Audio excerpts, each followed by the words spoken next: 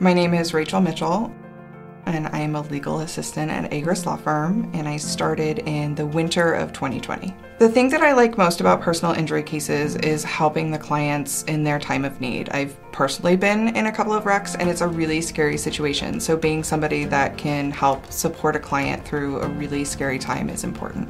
The thing that I like the most about consumer rights clients is helping to educate them on what their rights are when it comes to working with debt collectors and that kind of thing.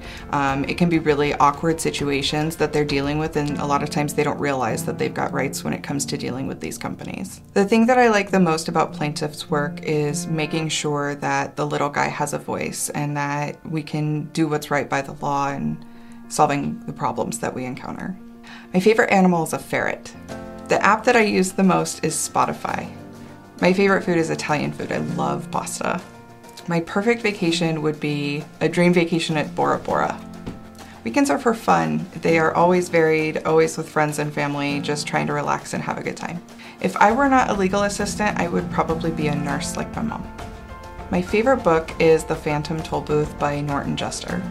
My favorite movie is probably the animated Beauty and the Beast. Working at Agruss Law Firm is a lot of fun. It's a great team environment, and we really do put people first. So every day is different. It keeps me on my toes, and I love the variety.